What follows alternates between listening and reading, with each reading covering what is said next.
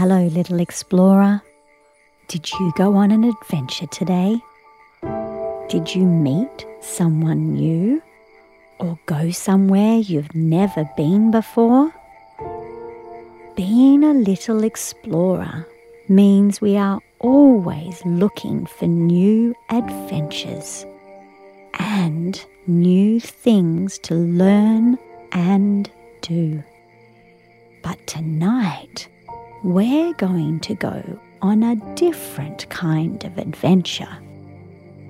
We're going on a journey using our thoughts and our breath. A journey into ourselves, into our beautiful body, and all the amazing superpowers it has. Are you ready?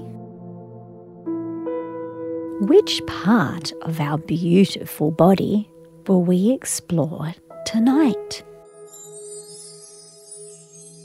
Join Amy Taylor-Kabbaz for a brand new season of Bedtime Explorers, the award-winning meditations that have settled little ones to sleep over 24 million times and counting.